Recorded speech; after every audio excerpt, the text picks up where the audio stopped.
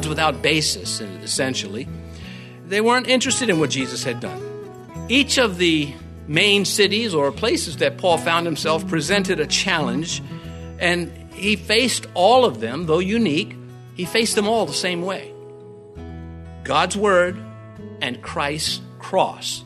He never said, you know what, I need to come up with something different. I need to entertain these people. I need to change it to adapt to their culture. He never did anything like that, and hopefully we don't either.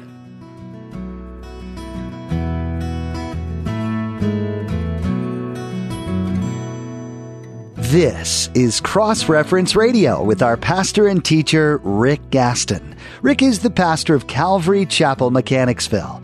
Pastor Rick is currently teaching through the book of Acts. Please stay with us after today's message to hear more information about Cross-Reference Radio, specifically how you can get a free copy of this teaching. But for now, let's join Pastor Rick in the book of Acts chapter 20 as he begins his message, The Undaunted Shepherd. Well, Acts chapter 20, we will consider verses 28 through 38. Therefore, take heed to yourselves and to all the flock, among which the Holy Spirit has made you overseers to shepherd the church of God, which he purchased with his own blood. For I know this, that after my departure, savage wolves will come in among you, not sparing the flock. Also, from among yourselves, men will rise up speaking perverse things to draw away the disciples after themselves. Therefore, watch and remember that for 3 years I did not cease to warn everyone night and day with tears. Last session it was the undaunted servant. Same man, he is also an undaunted shepherd or pastor. Remember, pastor comes from the Latin for shepherd. The resurrection, of course, we all are aware that it is being celebrated throughout churches around the world. Now, there's no need to specify which resurrection. There's only one. There have been revivals and resuscitations, but only one resurrection. When Lazarus died and the Lord raised him from the dead, that was a resuscitation. Lazarus still died again, still had his body that he was born with, though matured. His glorified body was not received. When the Lord Jesus was crucified and rose again, he was in a glorified state, not to ever die again, regardless of whoever's doctrine teaches that he is crucified repeatedly. He is not. The Bible says that he was appointed to die once. Several decades ago, an unbeliever asked me at work, what happened after the resurrection? Well, I thought it was a great question, and I took the time to answer it with great joy. This book of Acts, as it is known, Acts of the Holy Spirit, Acts of the Apostles, we could say the book of action. It is the book of action after the resurrection of Jesus Christ and the ascension of Christ. What happened with his disciples? What did they do? How did the church come to be? Well, it's all in this book. And in fact, in the opening verses, Luke says, of all that Jesus began, both to do and to teach. And so he is telling us, and this is part of the story, it has 28 chapters. We are the 29th chapter. All the churches after Acts 28 are the continuing story about the actions of the Holy Spirit. And if you are not a believer, hopefully you will not be lost as we go through what Christians go through to be better at serving our Lord Jesus Christ. I will add that anyone can devise a plan by which good people go to heaven. Only God can devise a plan whereby sinners who are not worthy to go to heaven can go to heaven, and that is the plan of salvation. But I want to focus on what is happening here in this section of Scripture. The Apostle Paul, one of the disciples of Christ, he is on his way to Jerusalem. He wants to get there for the Pentecost celebration, which is 50 days after the Passover, the crucifixion. He's leaving what is modern-day Greece, and he's stopping off in what we know as modern-day Turkey at a place named Miletus, there on the coast of the Aegean Sea. And he doesn't want to go to the city of Ephesus, where he had been for 3 years the pastor, established a solid church there, because if he goes into the town, he's going to be, delayed just by all the people dealing, interactions. So he summons the pastors of that church, the leaders of the church, to meet him at Miletus, a seaport, which is about 30 miles away, and they come. And he's been telling them, this is why I've done what I've done, and this is where it's all going. And he gets to this section, the 28th section, after having told them how he served. Now he's going to tell them about shepherding, about pastoring.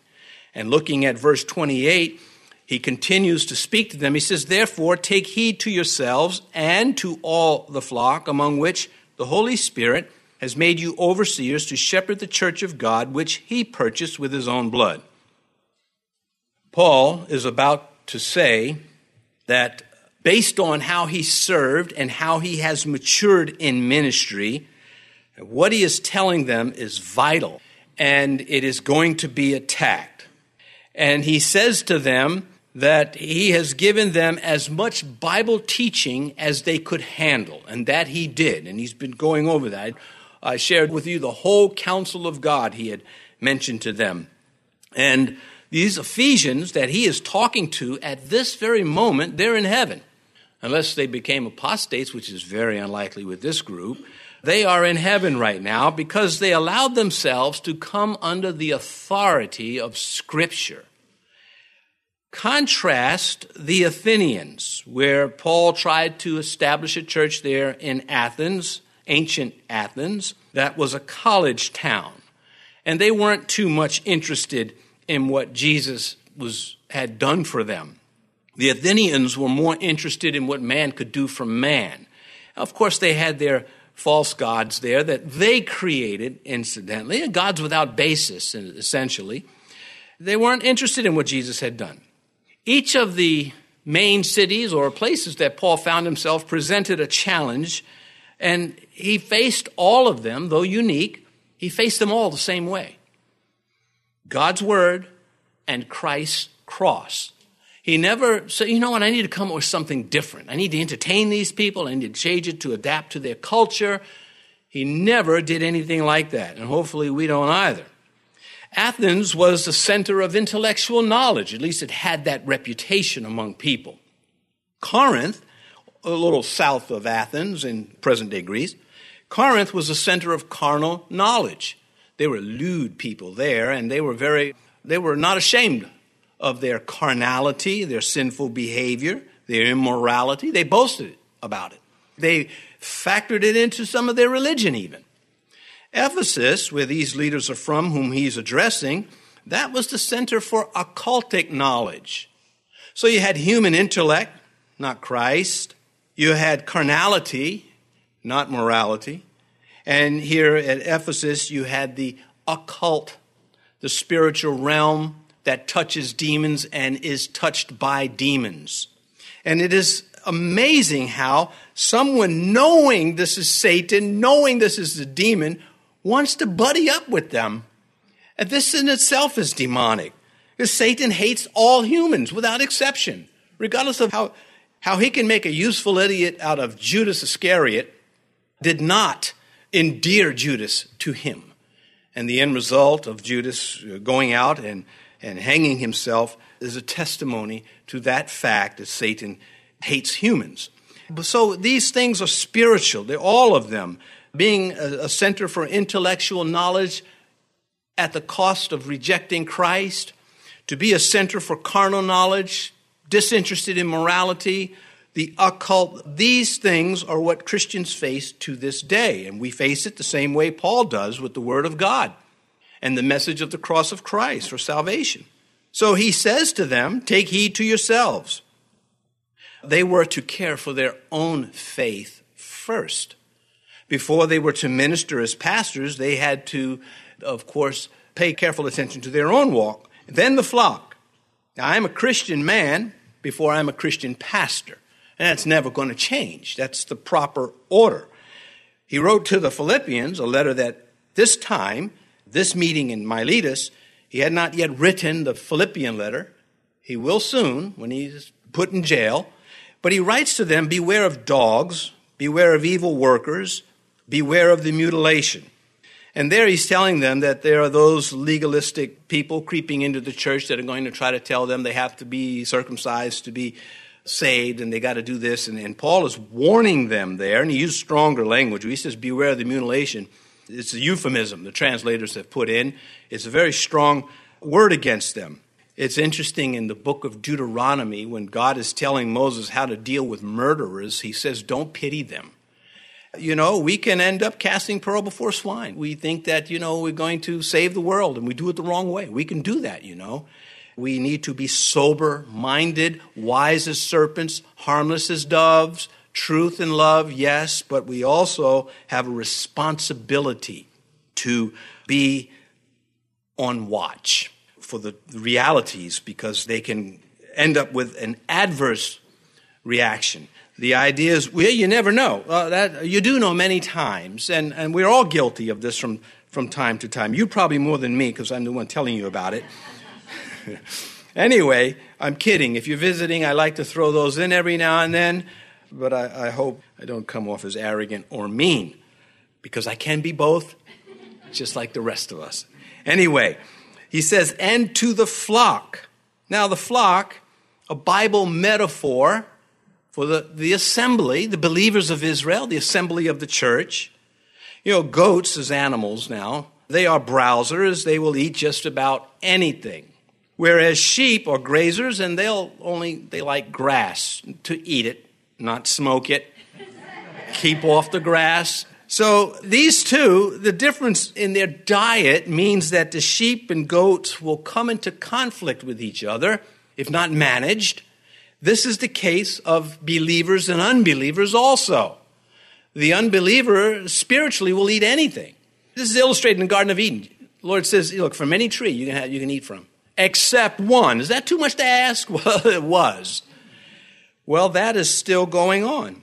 The flock, as sheep, are supposed to be more selective in what they consume. Whereas the world can consume anything, because who is it accountable to? Ultimately to themselves in their practice. Jesus said, do not fear, little flock, for it is your Father's good pleasure to give you the kingdom. And there you have two metaphors at work for the believers. The pastoral one, the little flock, and then the kingdom. You have a royal metaphor at work there, because we are subjects of a king. There are parallels between the Christian life and the pastoral life of sheep and shepherds. That dynamic is still at work. Coming back to verse 28, he says, take heed to yourselves and to all the flock among which the Holy Spirit has made you overseers. And I should add, we've not gotten to the good part yet, although this is the good part, but I'm excited about some of this. I'm not going to comment on overseers, elders, and pastors. We did that in verse 17 last session, so I'll bypass that. But I will say the Holy Spirit is the one who selects pastors. People recognize the pastors. They recognize the selections. By their fruits, you will know them. That goes for the bad and the good. But here it says, among which the Holy Spirit has made you overseers, which is the pastors. Elders, pastors, and overseers, synonymous. Numbers chapter 27, this is how it was in the days of Moses. Let Yahweh, the God of the spirits of all flesh, that is the life that is in of man, set a man over the congregation, who may go out before them and go in before them, who may lead them out and bring them in, that the congregation of Yahweh may not be like sheep which have no shepherd. And so there we have Moses, who was appointed to be the leader, who appointed Aaron. At some point, they were allowed to appoint other leaders under their authority. And there you have God saying, I do not want my people to just roam around like goats. They need leadership. This will change when we get to heaven. We won't have to have pastors. We'll have the Lord is my shepherd will be in fully realized fact. Others in Scripture that were called by God, by the Holy Spirit, made overseers, Joshua, David, Elisha. This is not new to us. pastoral office and the pastor, these are given to the local church. The universal church, they're spread out, they're not assembled. It's just we're all Christians in that sense. But the local church, which is vital. This is Old Testament and New Testament doctrine. In Jeremiah chapter 3, verse 15, God speaking through the prophet said to his people, I will give you pastors according to my heart, who will feed you with knowledge and understanding. And so if you say, well, that was the Old Testament.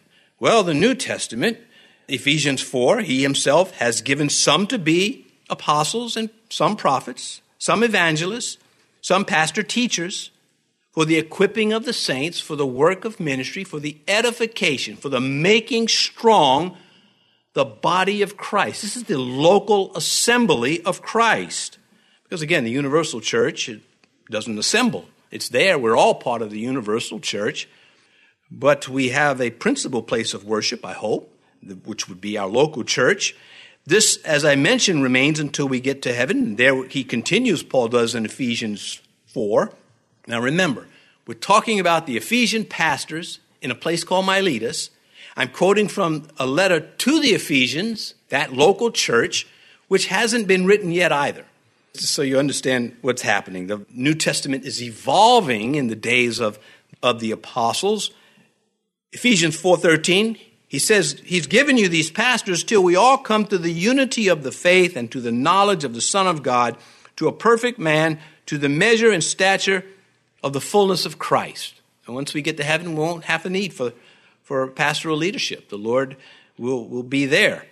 Now, if you are an unbeliever, I hope you're keeping up with this because you're going to be quizzed on it before we let you out of here. I hope you understand what I'm talking about is Christianity, how it's set up. And there's no way you could know how it is set up unless you read the Bible or someone has explained it to you. It's quite presumptuous to think that you just know these things. I just know God. No, you don't. Not the true God. You have to receive. He has to reveal himself to you. And he does that in various ways, but never contrary to the Scripture, the Bible as we know it.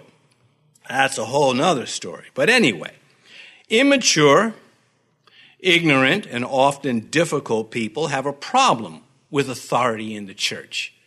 It's like they signed up for it. Sign me up. I want to have a problem with authority. And this is an act of faithlessness. Well, we all struggle with something. I hope if you've detected that in you, that you have a problem with authority in the church, that you understand it's not a virtue and doesn't come from heaven. That is born in hell, and your flesh is accommodating it. These pastors, they don't lord over your life. They don't tell you what kind of haircut to get, what kind of car to drive, who to marry, who not to marry, with the exception of, well, they got to be believers. Don't let that be you, because the Bible has left some hard examples. Dathan did not appreciate Moses and Aaron having that authority over Israel, so they decided to protest. Ultimately, the ground literally opened up and swallowed Dathan and his protesters, and that was the end of them. Then there's Diotrephes in the New Testament. Had the audacity to tell John the apostle, I don't want to hear what you have to say, and I don't want anybody to come to my church to hear what you have to say. This stuff's not new. These are alternatives from hell, and they are here to this present day. To shepherd the church of God, Paul says here in verse 28, this is how it's supposed to work. Peter said it this way. I hope I'm not talking too quickly for you. Not that you're slow, but a person can talk so quick. I don't know what you're saying. 1 Peter chapter 5, Peter says to the pastors, pastor the flock of God, which is among you, serving as overseers, not by compulsion, but willingly, not for dishonest gain, but eagerly, nor as being lords over those entrusted to you, but being examples to the flock. And I mentioned we don't lord over your life, come and tell you what job to have and what not. Although there are some jobs you cannot have. You say, well, like what? Well, how about being a drug pusher? That's not, it's instant to, no. Well, how about I just, finish up this week before, give them 2-week notice? No. So anyway, the early church, The early church was clearly disinterested in calling their spiritual leaders rabbis. You ever notice that? A rabbi is a teacher, and he himself is given some pastor teachers. It's one office, the pastor that teaches. And a more descriptive title emerged. It was in use in the Old Testament, as I pointed out. But the Lord really began to bring it home, referring to the believers as a flock without a shepherd, the striking of the shepherd. And then when he gets with Peter on the shore of Galilee, he says, tend my sheep, feed my lambs. He's very clear about Peter, who was one of the pastors of the early church. He's very clear about this pastoral description, which is carried on. But here's where things also begin to change for the Christian in our perspective of what's going on with Christianity. Paul says, which he purchased with his own blood.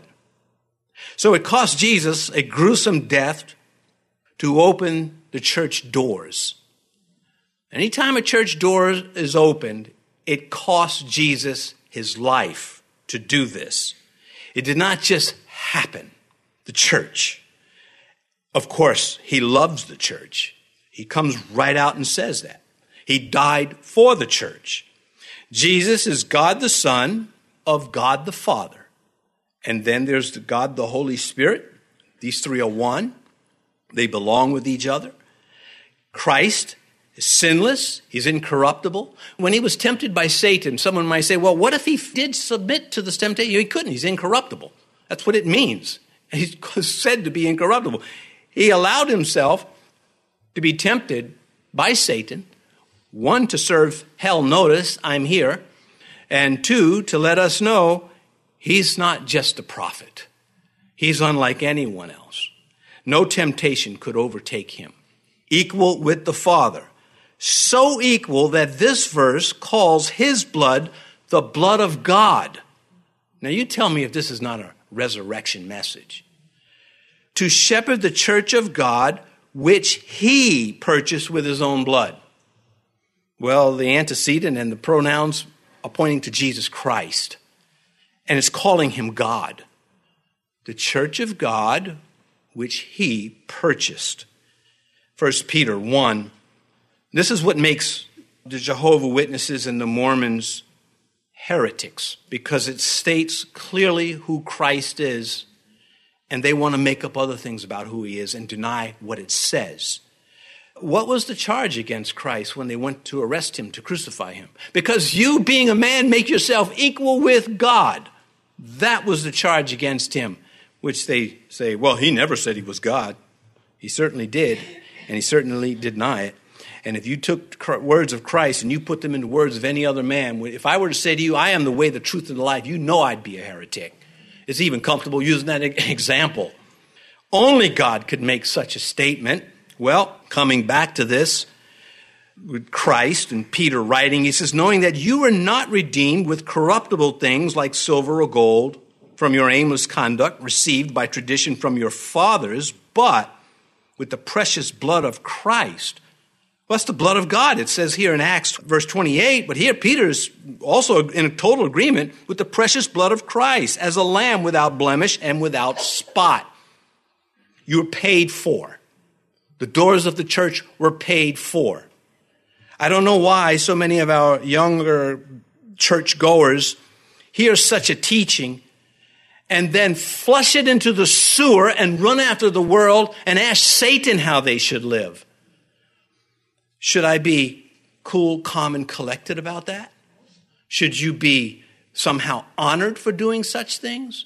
You better make a choice and stand up to the devil. You won't be able to say, well, my pastor never gave me the word of God. You can say, he almost clubbed me over the head with it. But in love, I mean that. If you're having a problem with your faith, you stand here singing songs to the Lord, but you want to go live like a devil or follow what Satan is saying, then come to the pastors and have them pray with you. Stand up for your faith. Don't take that kind of stuff from your flesh, from the world, or from hell below, because you don't have to. And those sitting around you who have been teens, some very long time ago, they know the drill. Each believer is blood bought. 1 Corinthians 6:20 explicitly says it. Each believer paid for in God's blood, because there's nothing more valuable or as valuable.